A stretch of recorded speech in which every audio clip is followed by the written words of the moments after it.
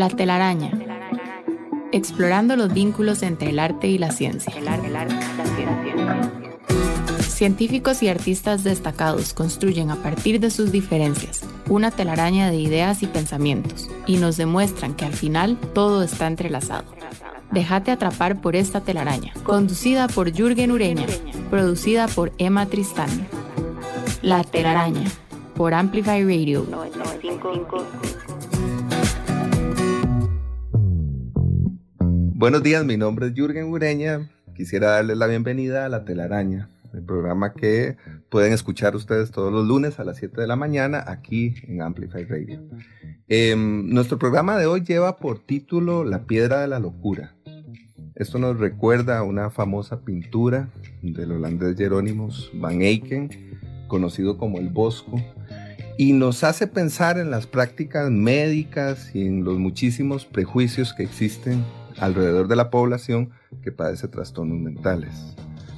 Para conversar un poquito sobre los derechos de estas personas, sobre la predisposición genética a enfermedades mentales y sobre algunas en particular, por ejemplo la esquizofrenia, nos acompañan hoy la escritora Catalina Murillo y la genetista Henriette Raventós, a quien la mayoría de la gente conoce como Yeti Raventós. Muchas gracias, Catalina y Yeti, por estar aquí con nosotros.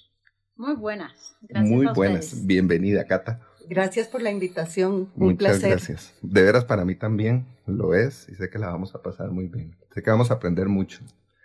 Voy a comenzar por las presentaciones. Catalina Murillo es escritora y guionista.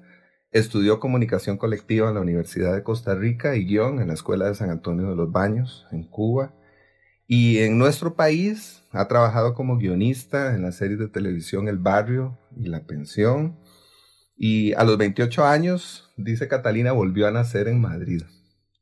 Y en esta ciudad vivió durante una década trabajando como guionista de cine y televisión y como profesora de guión y escritura creativa en los talleres de Fuente Taja. Catalina ha sido jurado y lectora de guiones y novelas para concursos y festivales como Sundance, Oaxaca, Ibermedia, la Feria Internacional del Libro en Costa Rica, por ejemplo. Y en 2018 recibió el Premio Nacional Aquileo J. Echeverría por su novela Maybe Managua. Además ha publicado Dulcinea Herstoria, Largo Domingo Cubano, Marzo Todopoderoso y Tiembla Memoria, que Catalina considera su libro más personal. Ahí nació Cata Botellas, que es su alter ego y que se mantiene vivo en redes sociales, así que si la buscan, la van a encontrar así. Su más reciente libro, Loíza Vertical, es una novela de no ficción sobre la vida de una esquizofrénica. Y por supuesto, Cata, creo que ese es el punto de partida de nuestra conversación. Contanos un poquito sobre las razones que están detrás de la escritura de Loíza Vertical.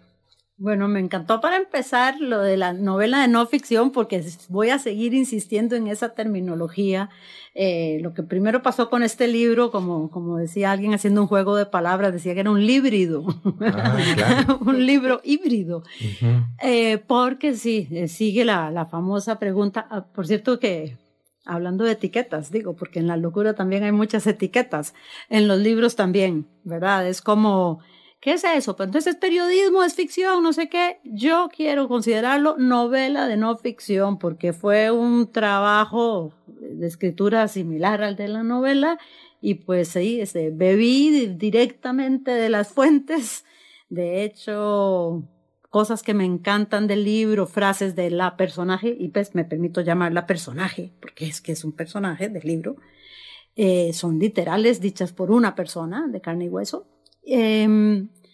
Pero eso, que sí me pasó, por ejemplo, que el libro lo leyó alguien que conoció muy de cerca todo aquel contexto y me dijo, no, estoy de acuerdo. ¿Qué personaje tan maravilloso sacaste de una persona que no es tan maravillosa? Y yo, bueno. Entonces, yo llego a ese libro yo llego a esa historia como por medio de amistad. Yo vivía en Madrid, me fui de vacaciones a Galicia porque yo tenía muchos amigos gallegos por cosas de la vida y ahí estando en Galicia, alguien dijo, pues vamos al pueblo tal, que todo esto ya saben que se mantiene en secreto, un secreto que cada vez va a ser más fácil de elucidar para mucha gente. Vamos al pueblo tal y tal cual, digamos, se cuenta en el libro. O sea, me pareció aquello era como un poco, bueno, por cierto, como mi otro libro de no ficción, que es Largo Domingo Cubano, que es que en Cuba es como levanto una piedra y salta la magia, digamos, ¿no? Sí, Era, claro. al menos en ese tiempo. Y eso, yo creo que llegué por fascinación a esa historia y a ese sitio, llegué por fascinación, si es que tiene eso, responde, no sé, la pregunta. No, yo creo que sí. Yo creo que la responde especialmente para quien ha leído el libro. Y aquí vamos a hacer un poquito de publicidad, porque creo que se trata efectivamente de una historia o de un personaje fascinante. Creo que eso está ahí, creo que hay una serie de capas. No vamos a hacer spoilers, porque hace un rato comentábamos que esa es una mala palabra, que eso no se hace, pero sí vamos a recomendar el libro definitivamente. Yeti, que también lo leyó, supongo que estará en la misma página. Voy a presentar a Yeti y ya entramos en conversación. Yeti cuenta con una maestría en bioquímica de la Universidad de Costa Rica y un postdoctorado en genética humana en la Universidad de California, en los Estados Unidos. Desde 1996 dirige un grupo de investigación en el Centro de Investigación de Biología Celular y Molecular de la Universidad de Costa Rica. Y este grupo busca identificar variantes genéticas de susceptibilidad para trastornos neuropsiquiátricos como el trastorno bipolar, la esquizofrenia y la demencia por Alzheimer. Forma parte de la Junta Directiva de la Sociedad Mundial de Psiquiatría Genética y es miembro de la Comisión de Genética de la Sociedad Mundial de Psiquiatría. Ha sido asesora en investigaciones sobre el respeto de los derechos humanos de la población con trastornos mentales de la Defensoría de los Habitantes.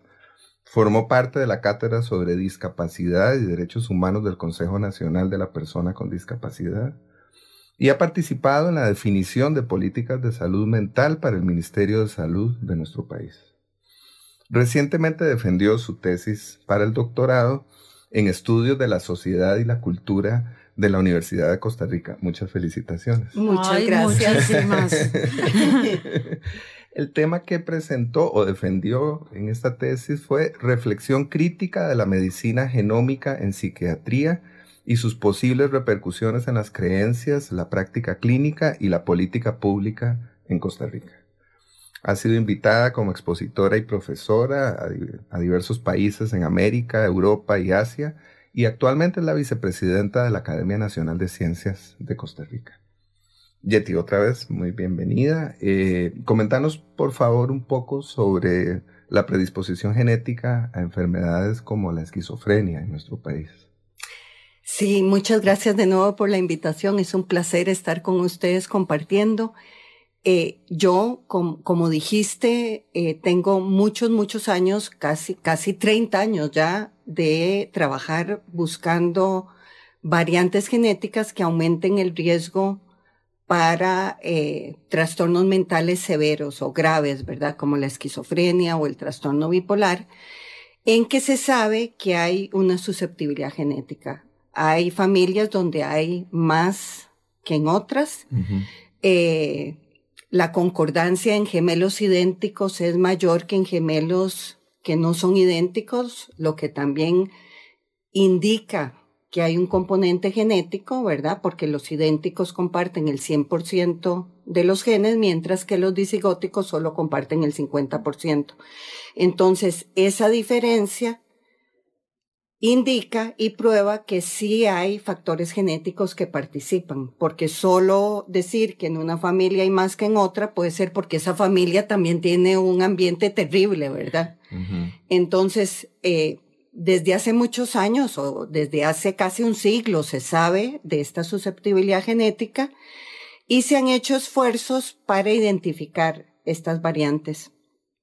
Y a lo que se ha llegado, tanto en estudios nacionales como internacionales, es que sí hay cientos de variantes genéticas, o sea, diferencias entre una persona y otra en su ADN, que nos hacen más vulnerables a padecer un trastorno de estos. Sin embargo, como la concordancia en gemelos idénticos no es del 100%, como sería para, por ejemplo, no sé, la fibrosis quística o esas que nosotros conocemos como tradicionalmente genéticas, eso indica también que no son suficientes los genes. O sea, que podemos tener todas estas variantes genéticas de riesgo que si no tenemos los factores ambientales, no vamos a desarrollar este trastorno. Y que también puede ser que estos factores ambientales hagan que la evolución de ese trastorno en esta persona sea más seria o menos seria, ¿verdad? Un ambiente familiar muy de apoyo, no tener problemas socioeconómicos, no tener que emigrar porque en tu país no puedes vivir. O sea, todas estas cosas psicosociales, estas condiciones de vida hacen que esta susceptibilidad genética se dispare o no se dispare. Entonces eso es lo que hemos encontrado. Antes se creía que íbamos a encontrar un gen y que íbamos a entender, ¿verdad? Yo creo que gracias a los años y años de investigación tenemos claro que eso no es así y que es una salvada en realidad, ¿verdad? Porque no es determinista. Entonces, ni fatalista, o sea, podés venir de una familia en que hay muchas de estas condiciones, mucho bipolar, mucha esquizofrenia, pero no necesariamente vas a desarrollar el trastorno. Sí, es interesante eso que decís sobre la genética entendida en este momento de esta otra manera, asociada a los factores ambientales, porque creo que sí, que durante mucho tiempo y para grandes poblaciones se trata como de encontrar un interruptor y apagarlo, de manera muy ingenua, me parece, ¿no? Sí. Y no se consideran todos estos factores psicosociales que son tan importantes y parece incluso, escuchando hablar a algunos genetistas, que son cada vez más importantes, que se entienden como realmente fundamentales. Claro, y es esa combinación, ¿verdad? No podés separar. Mucha gente me pregunta, ¿pero cuántos son los genes y cuánto es el ambiente? Y les digo yo, es que yo no puedo separar uno de otro porque están íntimamente funcionando juntos, ¿verdad? En una persona. Entonces es que el factor ambiental de violencia durante la infancia está junto con esta susceptibilidad genética y que no es lo mismo esa violencia en un adulto. O, ¿verdad? También hay como periodos críticos donde la persona es más sensible a que esto le afecte muy en el fondo. Entonces, yo no puedo decir naturaleza es tanto y ambiente es tanto, como dicen, nature versus nurture. Son nature y nurture jugando juntos en una persona. Me hace gracia que ese tema está tocado en Eloísa, ¿verdad? Eloísa lo toca ella. Sí. Y ella dice, sí, que eso de la genética a ella le sonaba muy fatalista, justamente, como, bueno, ya eso es un destino fatal del cual no me puedo librar. Pero qué importante eso, o sea, sin embargo, y en su historia, contada por ella misma, vemos hasta qué punto, ella dice, en Madrid me volvía más loca que en el pueblo, ¿verdad? Y después, yo creo, eso no está como muy subrayado en el libro, pero creo que es evidente que hay una persona de una clase social sin tantas herramientas, ¿verdad? Al garete de lo que hagan los médicos públicos de pueblo. No, ya se me salió a mí aquí quién sabe cuál prejuicio. No, pero está muy bien, hay que decirlo así, ¿no? Porque eso es el personaje, claro. ¿no? Eso es lo que está ocurriendo en la novela. Y ¿verdad? No hay como capacidades también económicas, ¿verdad? En según qué familias habría sido, no, si fulanito está en Suiza, en una casa de reposo, y aquí está ahí en el manicomio, ¿por qué no? ¿Verdad? Sí, claro.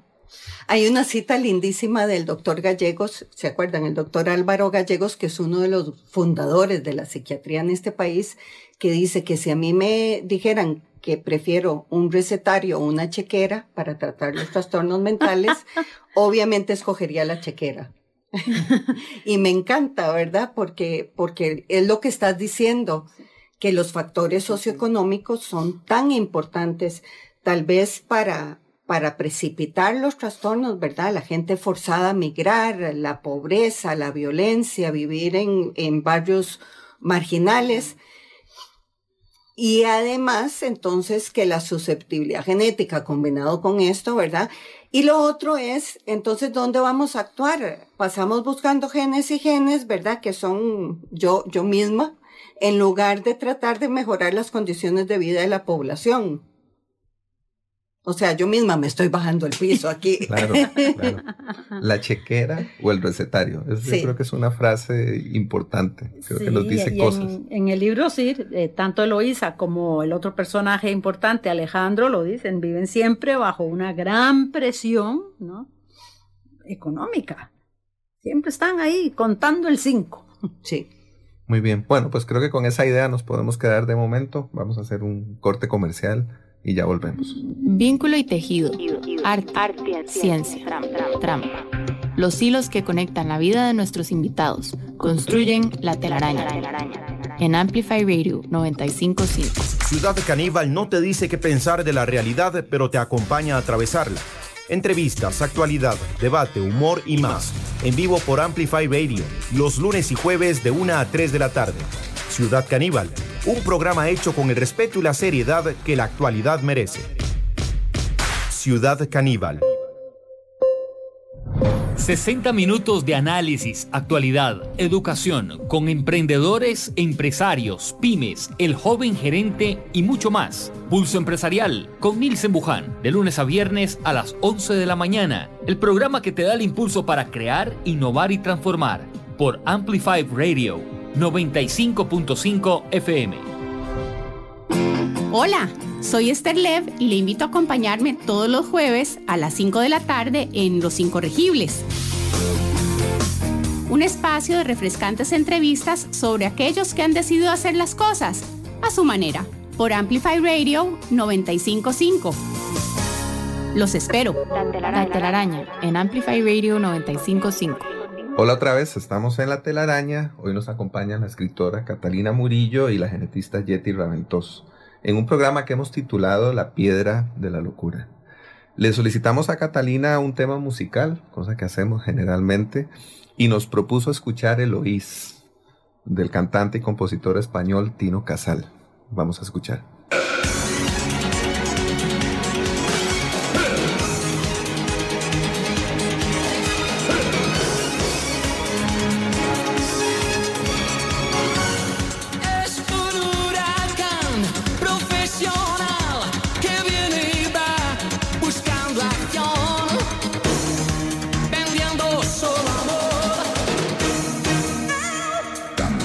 Aniquilar, pisar por encima.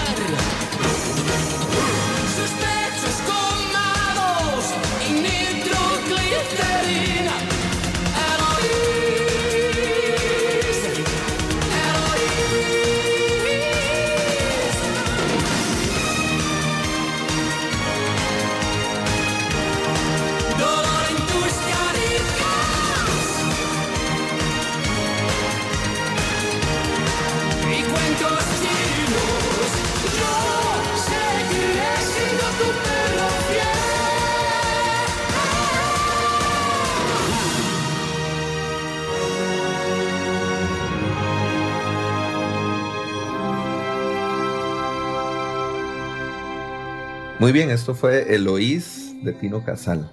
Catalina, contanos un poco por qué te interesó que escucháramos esto hoy.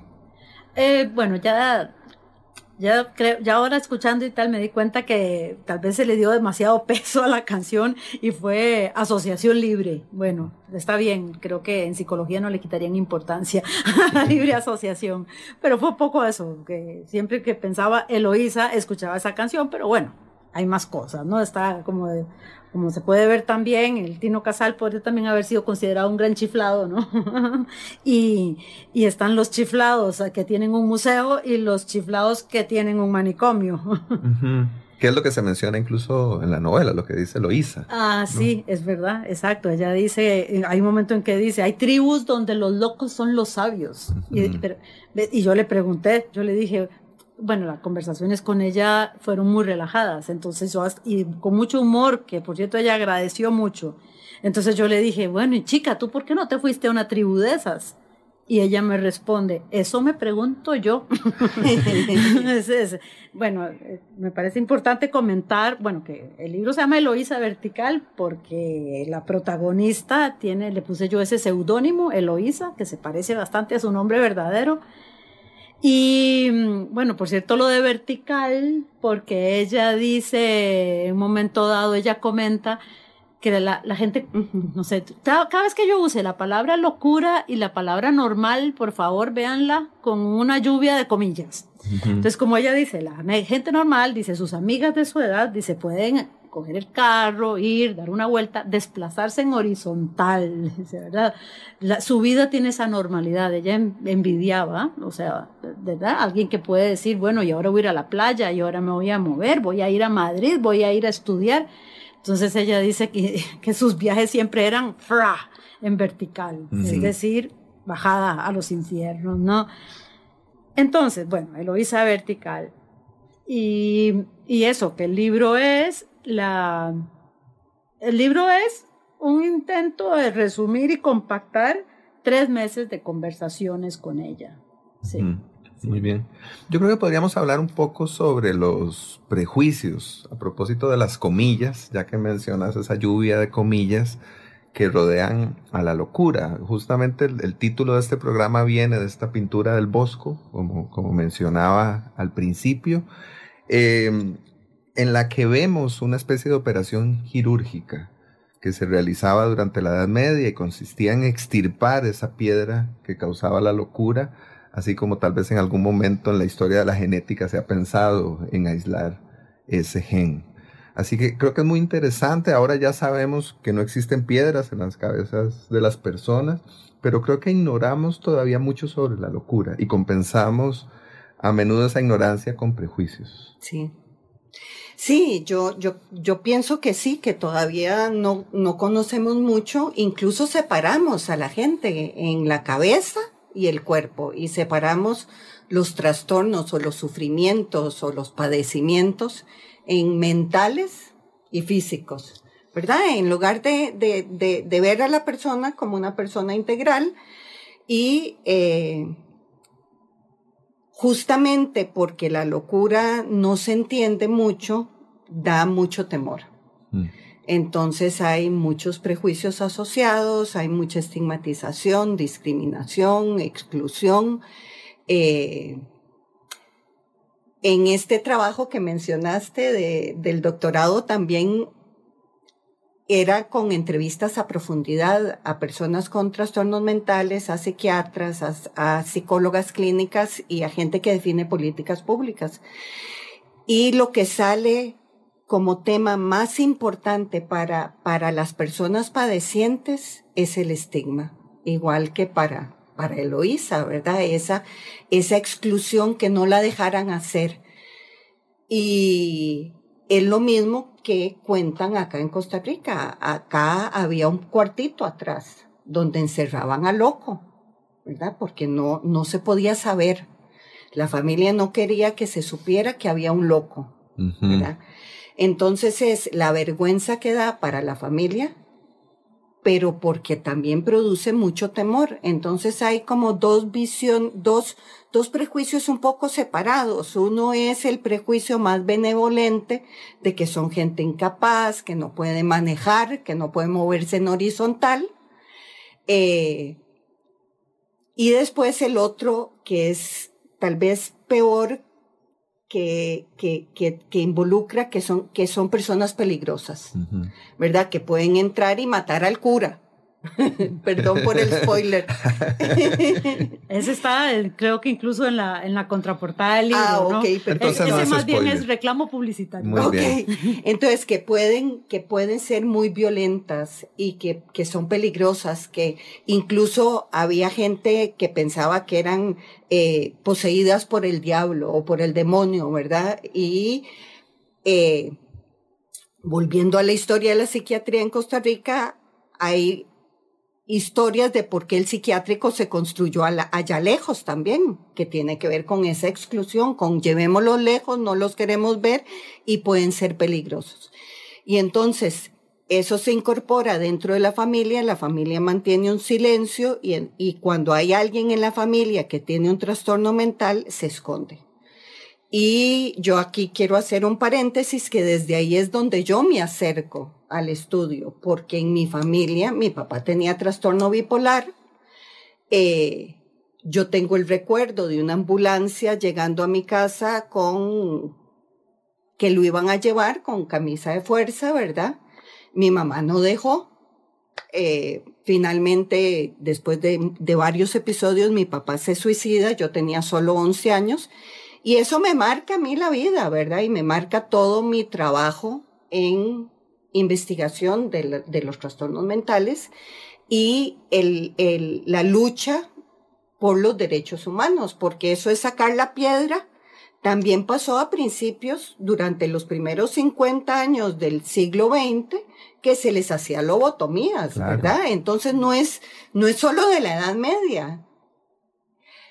Por dicha, en los años 50 empiezan los antipsicóticos y entonces es un tratamiento un poco más humano, que no significa que, de nuevo volviendo, que hay tratamientos más humanos y menos humanos dependiendo también de la condición socioeconómica. Y hablando sobre los tratamientos médicos inhumanos, el creador de la lobotomía, que es un médico portugués, termina recibiendo el premio Nobel de Medicina, ¿no? Sí. Sí, increíble. Hay una película... Pero es que no había otra cosa, ¿verdad? También los otros tratamientos eran el shock insulínico o sea, no había ningún tratamiento para cuando estas personas tienen un episodio psicótico que se pueden volver muy agitadas, ¿verdad? Y pueden incluso, ser agresivas en ese momento, ¿verdad? O contra ellas mismas. No había mucho que hacer aparte de sujetarlas físicamente. Ya cuando empiezan los antipsicóticos en la década de los 50, entonces se pueden tranquilizar con estos medicamentos. Iba a comentar, Cata, nada más a propósito de este señor Egal Moniz, este médico portugués, que existe una película fascinante, extraordinaria, catalana, que dirige Joaquín Jordá, que se titula Monos como Becky. Y es una película en la que una serie de personas que están de internos de un hospital psiquiátrico interpretan la vida del señor que inventa la lobotomía, ¿verdad? Cuentan un poco su historia. Y todos han pasado por una lobotomía. Y creo que ahí tenemos un ejemplo de esta capacidad que tiene el cine en algún momento de levantar piedritas y descubrir estas cosas. A propósito, bueno, también Cata, que estudió cine. Perdón, Cata, ibas a decir algo, te interrumpí. No, era, a ver, respecto. Con los antipsicóticos. Sí, quiero decir que después, exacto, antes sacaban piedras, no sé qué, al menos como en un momento dado lo verbaliza Eloísa, ya no te dan electroshock ni te dan garrotazos, pero químicamente sí. Conste que aquí sí ya yo sé que estoy manejándome en un terreno delicadísimo, así que yo voy como un amigo mío dice que él va por la orilla del medio. Yo lo que sí creo es que ella me lo dijo, o sea, los antipsicóticos o algunas pastillas que le dan a ella las odiaba, me dice, porque De hecho, vean si era grande mi ignorancia al llegar a este tema al principio, que yo pensaba que parte de un síntoma, digamos, de ser, muchas comillas, loco, qué sé yo, esos gestos, ¿verdad? Y ella me dijo, no, esos son las pastillas. Te dan unas pastillas que lo que hacen es bajarte las capacidades de asociación, ¿verdad? La cabeza va a 1000 por hora. De hecho, ella decía, los científicos geniales, dice, son gente que está todo el día en brote psicótico. Ya esa es la narrativa de ella. De hecho, quiero indicar que lo que yo más hago en el libro es tratar de darle la palabra a ella. Que darle la voz. La voz, que cuente ella su verdad desde donde ella, y entonces decir que desde el punto de vista de ella, pues ya no te sacan una piedra, pero, digamos, la química aplicada también sería... Claro, y esos antipsicóticos de primera generación producían estos movimientos involuntarios que aunque suspendieras después el medicamento, se mantenían estos movimientos involuntarios. Entonces, a veces uno lo ve en gente que pide en la calle, por ejemplo, gente sin hogar, que lo que tienen de estos movimientos raros, ¿verdad? Es efecto de los antipsicóticos estos de primera generación.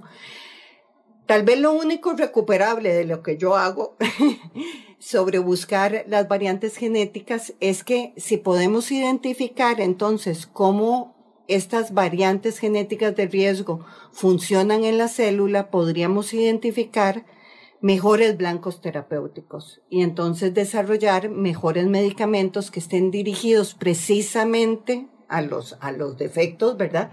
Sin tanto efecto secundario.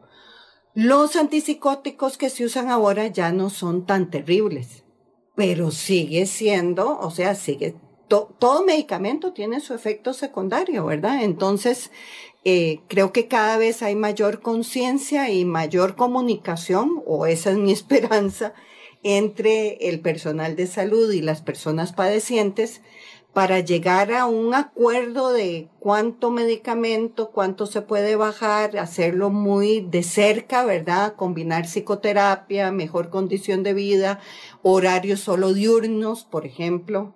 Que eso también, ¿verdad? Hay que cambiar ciertas cosas para que las personas vivan mejor. Y lo más importante, como decía antes, para las personas padecientes es la reducción del estigma, porque eso les afecta muchísimo, no solo el medicamento, pero también cómo la sociedad los excluye, que no quieren que vivan cerca de uno, que no quieren que trabajen porque los consideran incapaces o peligrosos. Entonces, no solo... Todas estas facetas es lo que hay que trabajar cuando uno piensa en personas con esquizofrenia o trastorno bipolar.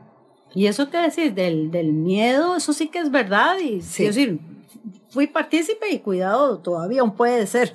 Pero yo lo pienso, o sea, así empieza el libro, así que como spoiler no es grave. O sea, sí es verdad que la primera vez que yo me vi sentada sola, en aquellos riscos del mar Cantábrico y ahí iba conduciendo ella. Ajá. Y yo dije, ay Dios, ¿y si esta estuviera? ¿Sí? Y si tuviera un ramalazo. Bueno, además, ahora sí que me voy a meter ya en un berenjenal, pero también tal vez querer matar al cura en la misa es lo más sensato que ha hecho en su vida. Sí. Bueno, ahí yo tampoco quiero opinar mejor. Yo le voy a ayudar a Cata a salir del berenjenal haciéndole una pregunta asociada a esto que decías hace un rato sobre la ignorancia con la que entraste al proyecto, utilizando tus propias palabras, y es ¿qué aprendiste? ¿Qué sentís que obtuviste como aprendizaje una vez que atravesaste el proceso de escritura de Loíza Vertical? Yo sé que no es una pregunta fácil, pero te estoy sacando del berenjenal. No, me estás mandando sola al berenjenal, ya lo entendí. Vaya en berenjenes usted. Aprendí todo lo que se ignora. Es realmente, y te lo digo, no pude aprender mucho más porque...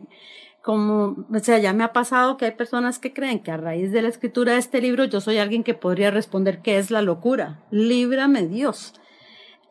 Por cierto, una cosa que sí me sirvió y voy a estar aquí, voy a entender la genialidad del Quijote de la Mancha. Uh-huh. Es decir, insisto, es que aprendí todo lo que se ignora, todos los prejuicios y otras cosas, pero no mucho. Bueno, tal vez sí otra cosita, y es sí es verdad, creo, lo que tanto dicen los personajes de Eloísa, sobre todo Eloísa y Alejandro.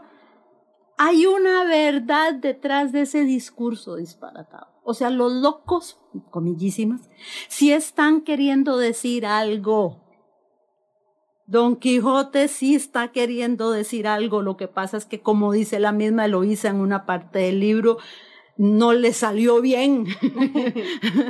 Y es muy probable, supongo que ese aprendizaje sobre el Quijote es lo que dio lugar más adelante a Dulcinea Herstoria, o hay una conexión ahí que me imagino fácil, porque incluso leí por ahí en algunos de los textos que escribiste relacionados con Dulcinea que la comedia y la locura surgen del mismo lugar, de la misma herida. ¿No? ¿Ves? Te estoy enredando con tus propias palabras. Sí, luego total. no puedes decir que no. Sí, sí, la comedia y la locura. Sí, creo que fue que Manuel Bermúdez del semanario me preguntó si Dulcinea Herstoria, que voy a decir aquí que es una obra de teatro que yo escribí, si tenía un final feliz, o no sé, sí, o si el Quijote tenía un final feliz. O sea, de verdad, eso me pasa a mí de verdad que por atrevida. Entonces me hacen unas preguntas y yo le dije, yo creo que no. Porque creo que donde hay felicidad no hay comedia. Eso fue lo que yo, no sé si te referís a eso, pero sin duda, yo al fin, o sea, todos siempre oímos decir que Cervantes era un genio. Yo entendí el genio, eso aprendí, que Cervantes sí es un genio. Y que de verdad el Quijote y Sancho Panza es un hallazgo novelístico absoluto. Y es una comedia, y eso lo hemos olvidado o hemos perdido la posibilidad de leerlo de esa forma. Ahora sí véngase al original. Ahora sí. Porque también eso es otro gran aprendizaje. La comedia es la manera más fácil de romper las censuras, las barreras. O sea, el humor si no, el Quijote no hubiera sido soportable. No lo soportamos. Y pienso que en mi relación con la entrevistada, Eloísa, y en general en el libro, hay mucho humor, que es la única manera de que pasen cosas fuertísimas que se dicen ahí, como una escena que sucedió entre Eloísa y su papá, ¿verdad? Que ella cuenta la broma que ella le hizo al papá. Sí. Si yo no cuento eso con humor, si yo no me carcajeo cuando ya me lo cuenta, pues no sé dónde estaría yo hoy. Sí, claro. Me internan. Sí. Muy bien, vamos a quedarnos con esa idea, vamos a hacer un corte comercial y ya volvemos. Científicos, artistas, humanos, descubriendo lo que nos separa, lo que nos une. La telaraña en Amplify Radio 95.5. Hola, los invito a escuchar Aleatoria, todos los lunes a las 7 p.m. por Amplify Radio 95.5. Un espacio donde transitaremos por una gran variedad de géneros y bandas, intentando crear un mundo paralelo al de los singles. Mi nombre es Mauricio Artavia y los invito a sintonizar Aleatorio, donde el sentido común de la música es el menos común de los sentidos. Somos la radio que se escucha ahora, una mezcla de música y contenido. Somos cultura, somos arte, somos comunidad. Amplify Radio 95.5, la voz de una generación. Amplify Radio 95.5, la voz de una generación. La telaraña en Amplify Radio. La telaraña.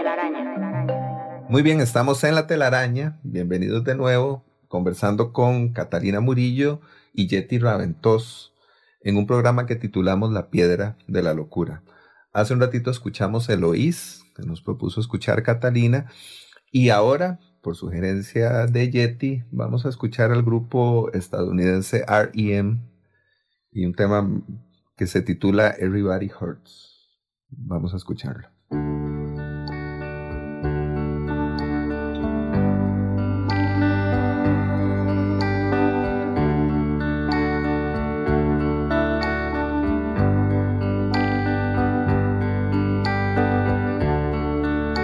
Day is long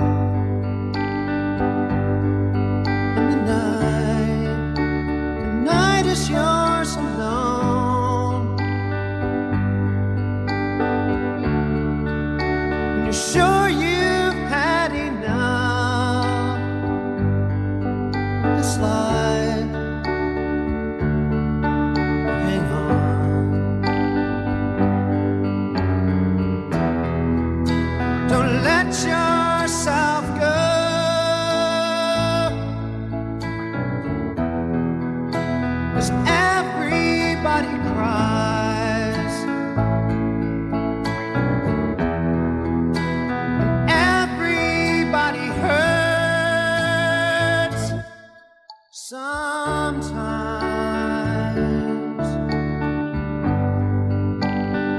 Sometimes everything is wrong.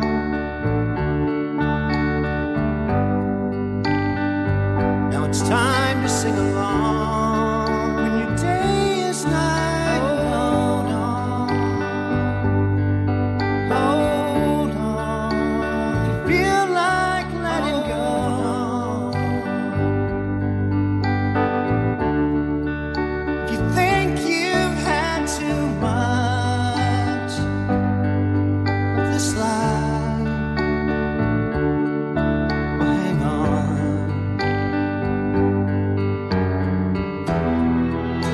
'Cause everybody hurts.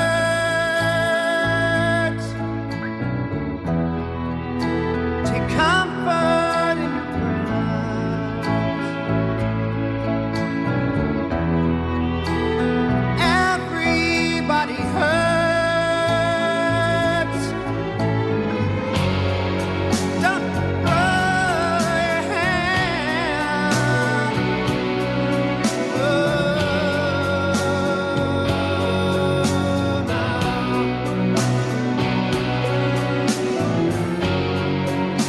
Don't throw your hand.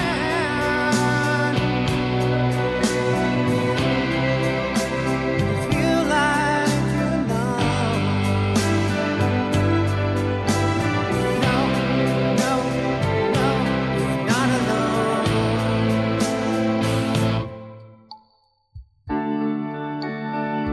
If you're on your own, slide. Days and nights are long. When you think you've had too much of this life, to hang on.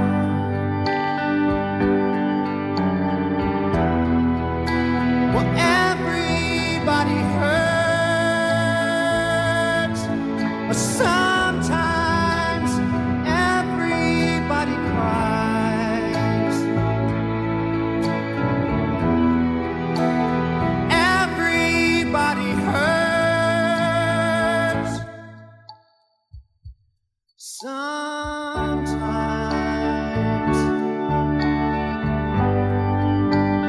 Everybody hurts sometimes. So hold on, hold on,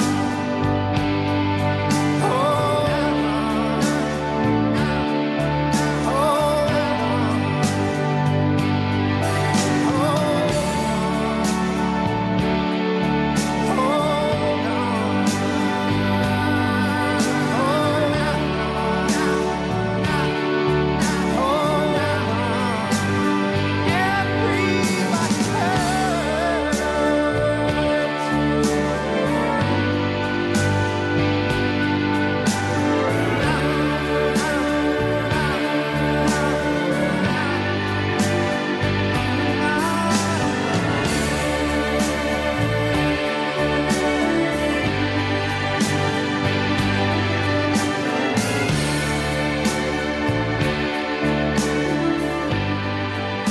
Muy bien, esto fue Everybody Hurts de R.E.M.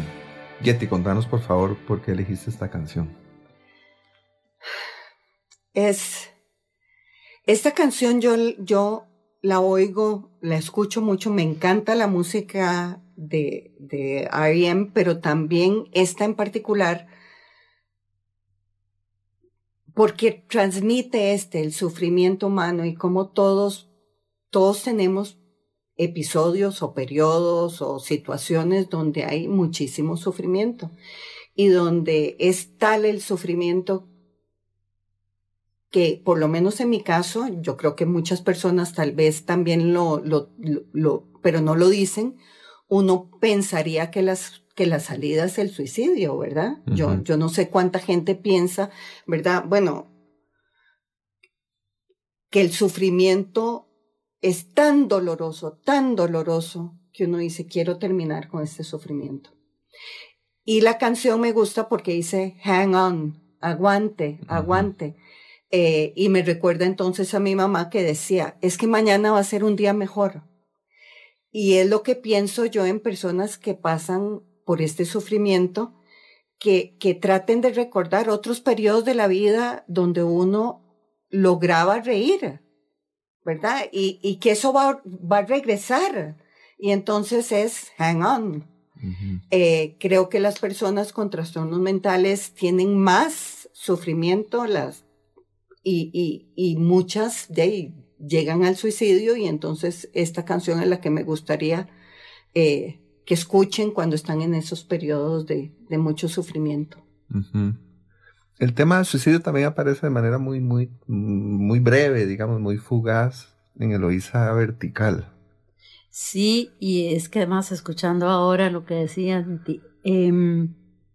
pensaba que hay algo ahí como del manejo del dolor, ¿verdad? Porque a uno el dolor le hace no sé qué y a otro le hace algo muy distinto, a otra persona, no sé.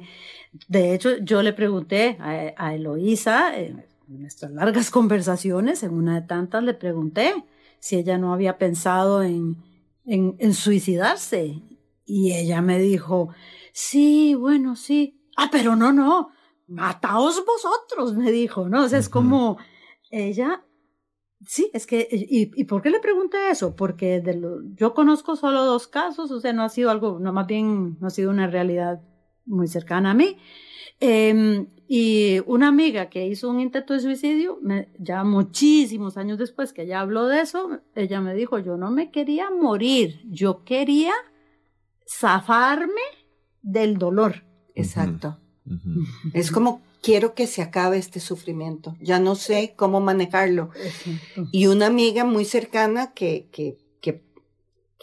se salvó, ¿verdad? Dice que cuando ya estaba muy cerca, ella dejó de pensar en su familia. Dejó de pensar, porque el suicidio es una tragedia, no solo para la persona, sino para toda la familia, que no entiende y pasa preguntándose, ¿verdad? Entonces, lo que me decía mi amiga es que es psiquiatra, que en el momento en que uno ya está en el hueco de vertical, ya dejas de pensar en el resto de la gente, solo pensás, quiero que se acabe este sufrimiento. Entonces ahí le digo yo a la gente, hang on. Sí.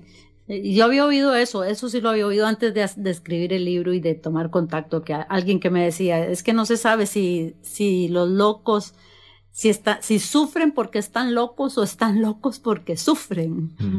O sea, yo veo que sí hay algo ahí, ¿no? Como con el manejo del dolor, y yo no sé si decir incluso con el manejo de la realidad. Y el manejo de la sociedad sobre esta persona, es que es durísimo tener un trastorno mental, no solo por la condición, también por el tratamiento, también por el asilamiento antes, ¿verdad? Y por la discriminación que a veces se incorpora en uno mismo y uno piensa que tiene una marca, un defecto. Entonces el autoestigma también es muy poderoso. Y una de las cosas bonitas de mi investigación, de nuevo, es que el saber que hay un componente genético les ayuda a liberar la culpa. Les ayuda a las personas con un trastorno mental y también a las mamás, porque no sé si recuerdan que antes se hablaba de la mamá esquizofrenizante. Entonces las mamás, que siempre igual somos culpables de todo, además les achacaban que al hijo o a la hija le diera esquizofrenia. Entonces, cuando llegamos a las casas a decir, vamos a estudiar la genética de los trastornos mentales, saber que hay factores genéticos de riesgo que no son determinantes ni fatalistas, ¿verdad? O sea, no es una bolita de cristal, no es seguro, pero sí les libera la culpa, sí les ayuda a manejar de que, bueno, entonces tenemos un trastorno como cualquier otro. Que dice que en Eloísa ella cuenta que los papás mutuamente se echan la culpa. Sí, porque en tu familia había aquella tía que estaba loca, así, y en la tuya el otro que salió chingo por la calle, ¿verdad?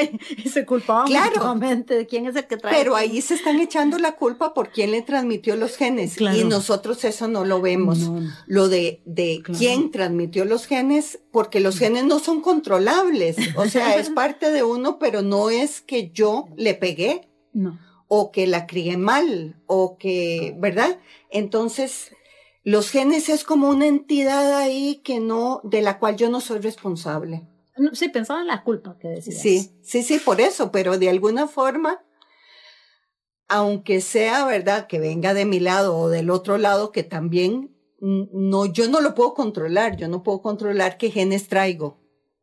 Podemos hablar tal vez justamente un poquito más en detalle sobre tu investigación y sobre la forma en la que se produce esa identificación de variantes genéticas de susceptibilidad para trastornos neuropsiquiátricos. Esto que mencionábamos al principio, al hablar sobre tu experiencia, tal vez sería interesante conocerlo un poco más en detalle. Sí, no, en realidad es bastante sencillo. Lo que hacemos es pedirle a personas que tengan trastornos mentales tipo esquizofrenia, bipolar o lo que vayamos a investigar, que participen en nuestro estudio y nos donan una muestra de sangre. Y entonces estudiamos cientos o miles ahora de personas, porque ahora se hacen grandes consorcios internacionales con la condición y un grupo control sin la condición. Y entonces se analiza el ADN y se buscan diferencias en el ADN entre las personas con la condición y el grupo control. Y como son tantos miles de personas en cada grupo, ¿verdad?, entonces se logran identificar pequeñas variantes o diferencias en el ADN, ¿verdad?, en esta secuencia de A, T, C, G, en los genes. Entonces encontramos que las personas que tienen la condición tienen tales y tales variantes en tales y tales cromosomas que están menos frecuentes en estas otras. O sea, es una prueba estadística, no es que las personas sin la condición no las tienen, porque como les dije, es solo una susceptibilidad. Entonces las personas que no tienen la condición pueden tenerlas, pero menos frecuente que las personas que tienen la condición. Al final lo que hacemos es identificarlas y tratar de entender cómo esta variante afecta el funcionamiento de una célula, de un tejido, de un órgano, y de esta forma pensamos en entender cómo una persona llega a alucinar o a delirar o tener comportamientos de este tipo, y diseñar medicamentos que puedan bloquear, ¿verdad? Más precisamente para que no tengan esos efectos secundarios. Esa es la expectativa. Esto ha funcionado muy bien en el cáncer, por ejemplo, pero en trastornos mentales no ha funcionado tan bien. O sea, todavía no hemos logrado diseñar mejores medicamentos gracias a lo que hemos estado investigando. Ok, perfecto. Bueno, muy bien. Creo que con esta información nos podemos quedar de momento. Vamos a hacer un corte comercial y ya regresamos. Vínculo y tejido, arte, ciencia, trama. Los hilos que conectan la vida de nuestros invitados construyen la telaraña. En Amplify Radio 95.5. Hola, soy Alonso Aguilar y les invito a escuchar Registros todos los martes a las 6 de la tarde. En este espacio nos transportaremos a otras geografías, con el afán de revivir los vínculos entre música y sociedad. Esperen historias inolvidables, diálogos apasionados y, por supuesto, diversidad de música. En Registros, martes a las 6 de la tarde. Por Amplify Radio. La voz de una generación. Amplify Radio es un espacio que amplifica tu mundo. Todos los temas que te interesan y la música que te mueve están aquí. Amplify Radio 95.5. La voz de una generación. Hola, soy Jim Smith y quiero invitarlos a que me acompañen todos los lunes a las 4 de la tarde a Club de Voces, el programa de bienestar y evolución personal. Vamos a tener invitados, entrevistas y por supuesto tu voz también es importante, así que puedes participar a través de WhatsApp o llamadas. Todos los lunes a las 4 de la tarde a través de Amplify Radio 95.5. Compartamos a través de nuestro Facebook, Amplify Radio. Noticias de tus artistas, actualidad, programas. Búscanos en Facebook como Amplify Radio. La telaraña en Amplify Radio 95.5. Muy bien, bienvenidos otra vez. Seguimos aquí atrapados en la telaraña, felizmente, en compañía de la escritora Catalina Murillo y la genetista Henriette Raventós. Hemos conversado un poco sobre el Bosco, sobre una de sus obras que se conserva en el Museo del Prado de Madrid. Escuchamos música del cantante Tino Casal también. Y nuestra invitada ausente de hoy es española. Y se trata de Juana I de Castilla, la hija de Isabel la Católica y reina de España que vivió entre los siglos XV y XVI y se conoce como Juana la Loca, ha pasado a la historia como Juana la Loca. Juana I de Castilla estuvo confinada en un palacio de Tordesillas durante mucho tiempo, según algunos como una consecuencia de una conspiración de parte de sus parientes y según otros a causa de una enfermedad mental. A los 17 años se trasladó a los Países Bajos para contraer matrimonio con el archiduque de Austria, que también conocemos o ha pasado a la historia como Felipe el Hermoso. Si era hermoso o no, creo que no lo sabremos, no lo podremos confirmar, pero es un personaje interesante, incluso asociado a la eliminación de los templarios. Esa es otra historia. Y en el año 1500, Juana I se convirtió en la única heredera de las coronas de Castilla y Aragón. Y algunos historiadores afirman que su trastorno mental en realidad se exageró, y se exageró con el propósito de hacerla inaceptable como soberana. ¿Qué piensan? Bueno, es que sería muy complicado, ¿verdad? Tratar de reconstruir. Hay muchos estudios sobre ella y en algunos casos han llegado a la conclusión de que no tenía un trastorno y que era más para alejarla del poder. Y eso me lleva a historias que ocurrieron durante el siglo pasado acá en el país, donde también se mandaban al hospital psiquiátrico o al Chapuy a mujeres que habían sido infieles con sus maridos, o mujeres que eran lesbianas, o opositores políticos durante algunas épocas. Entonces yo pienso que puede ser también por ahí. No sé si era loca o no era loca, pero podría haber sido más también para apartarla del poder, como una forma de encerrarla, ¿verdad? Y marcarla, esta está loca, esta no puede estar en el poder, igual que una mujer infiel. ¿Cómo va a ser una mujer infiel con su marido? Bueno, yo lo único que tal vez el margen de duda que sí doy es que yo sí creo que estar casada con un hombre muy hermoso sí puede ser un poco enloquecedor, y lo digo en serio. No, hombres guapos, lejos, son muy locos. Pero sí creo eso, que es que, a ver, tal vez sí, es que no sé si decir estaba loca, si lo parecía. Lo que pasa es que, a ver, como dice, creo que una frase de Krishnamurti, dice, estar perfectamente adaptado a una sociedad loca también debería ser considerado como una locura. Una forma de locura, sí, claro. ¿Verdad? Sí.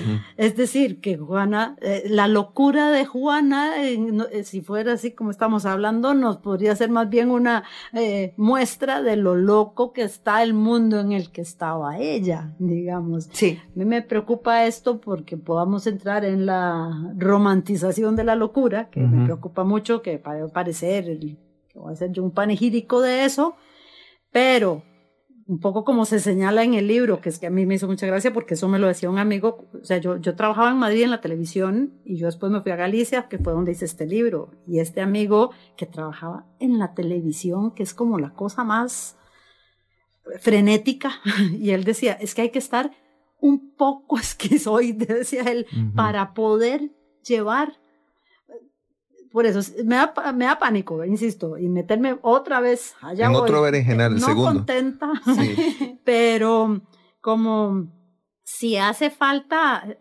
si será que lo que llamamos locos más bien no son los que no logran del todo adaptarse a este juego medio loco.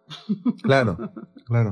No, y ahora que hablas de la romantización de la locura, de esta otra forma de entenderlo, me gustaría que escucháramos un tercer tema musical en nuestro programa de hoy que se titula Crazy y que dice algo que podríamos traducir como nunca vamos a sobrevivir hasta que nos volvamos un poco locos, que está asociado justamente a eso que acabas de decir. Escuchémoslo y lo comentamos.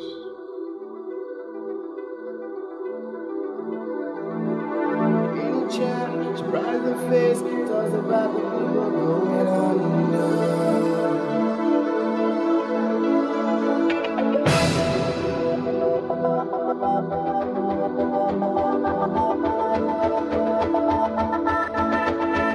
Only child.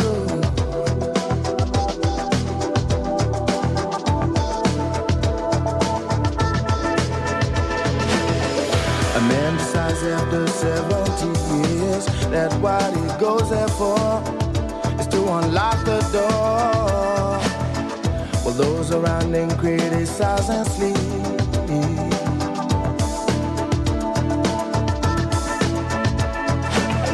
And through a fractal on a breaking wall, I see you, my friend, and touch your face again. Miracles will happen as we dream.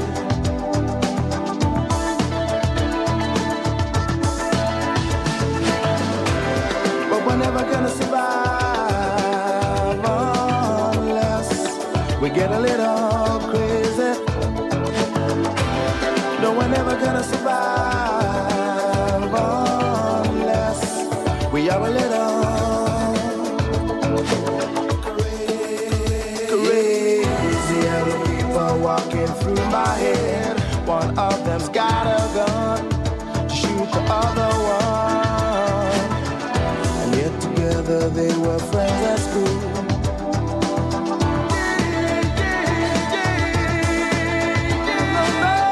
The fall were there when we first took the pill. They'll be bad, be bad, be bad, be bad. Miracles will happen as we speak.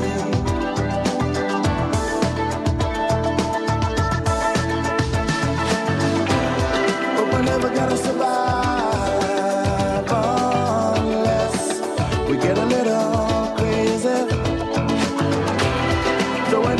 Survive unless we are a little.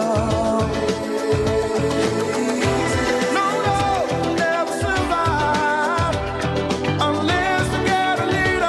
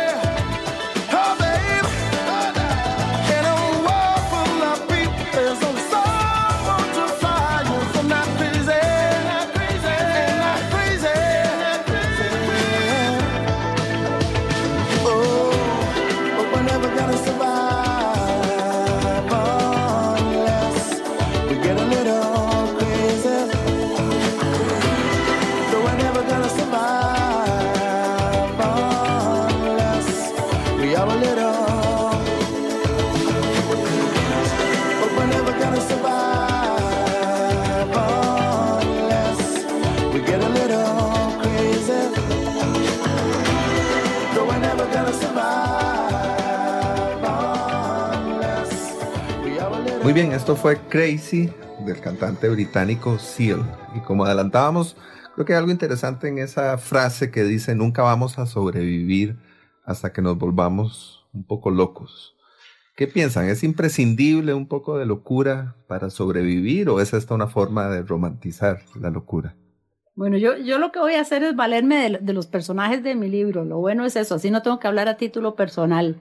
Pero sí es cierto que en el libro yo lo comento, que un colega que trabajaba en la televisión en Madrid, porque bueno, yo trabajaba en la televisión en Madrid, que es un mundo muy loco, y aquí tal vez ya no le pongo tantas comillas, era terrible. Y él decía, él era un tipo excéntrico que se paseaba ahí y decía, es que hay que estar un poco loco. Bueno, no, él me dijo ligeramente esquizofrénico para poder adaptarse a este mundo. Y a mí me hace gracia que eso me hizo pensar en una cita de Krishnamurti que decía, estar 100% adaptado a un mundo de locos no puede ser prueba de cordura.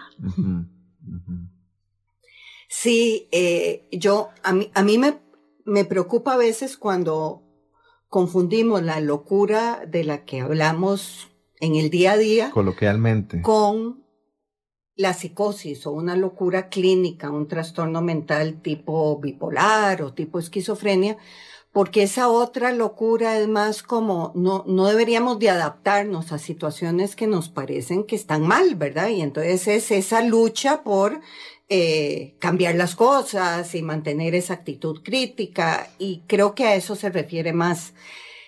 Pero no es la situación clínica de una persona con esquizofrenia o trastorno bipolar. O sea, son dos cosas diferentes, ¿verdad? El hablar de la locura esta de la canción You Have to Be a Little Crazy, o sea, es diferente. Ese crazy es diferente a tener esquizofrenia o bipolar. Claro. Bueno, creo que esa diferencia es muy importante para cerrar de alguna manera, para llegar a una especie de conclusión. Sé que es difícil llegar a conclusiones en medio de tantas ideas y tantas, creo que tantos estímulos en una conversación. Creo que hemos abierto puertitas, nos hemos asomado a algunos lugares y luego también, un poco por la lógica del programa, ha sido necesario cerrarlas. Pero estoy seguro de que quienes nos escucharon hoy se han quedado con una información muy valiosa y probablemente con ganas de leer un poco más sobre el tema, de buscar la novela de Catalina, por ejemplo, ¿no?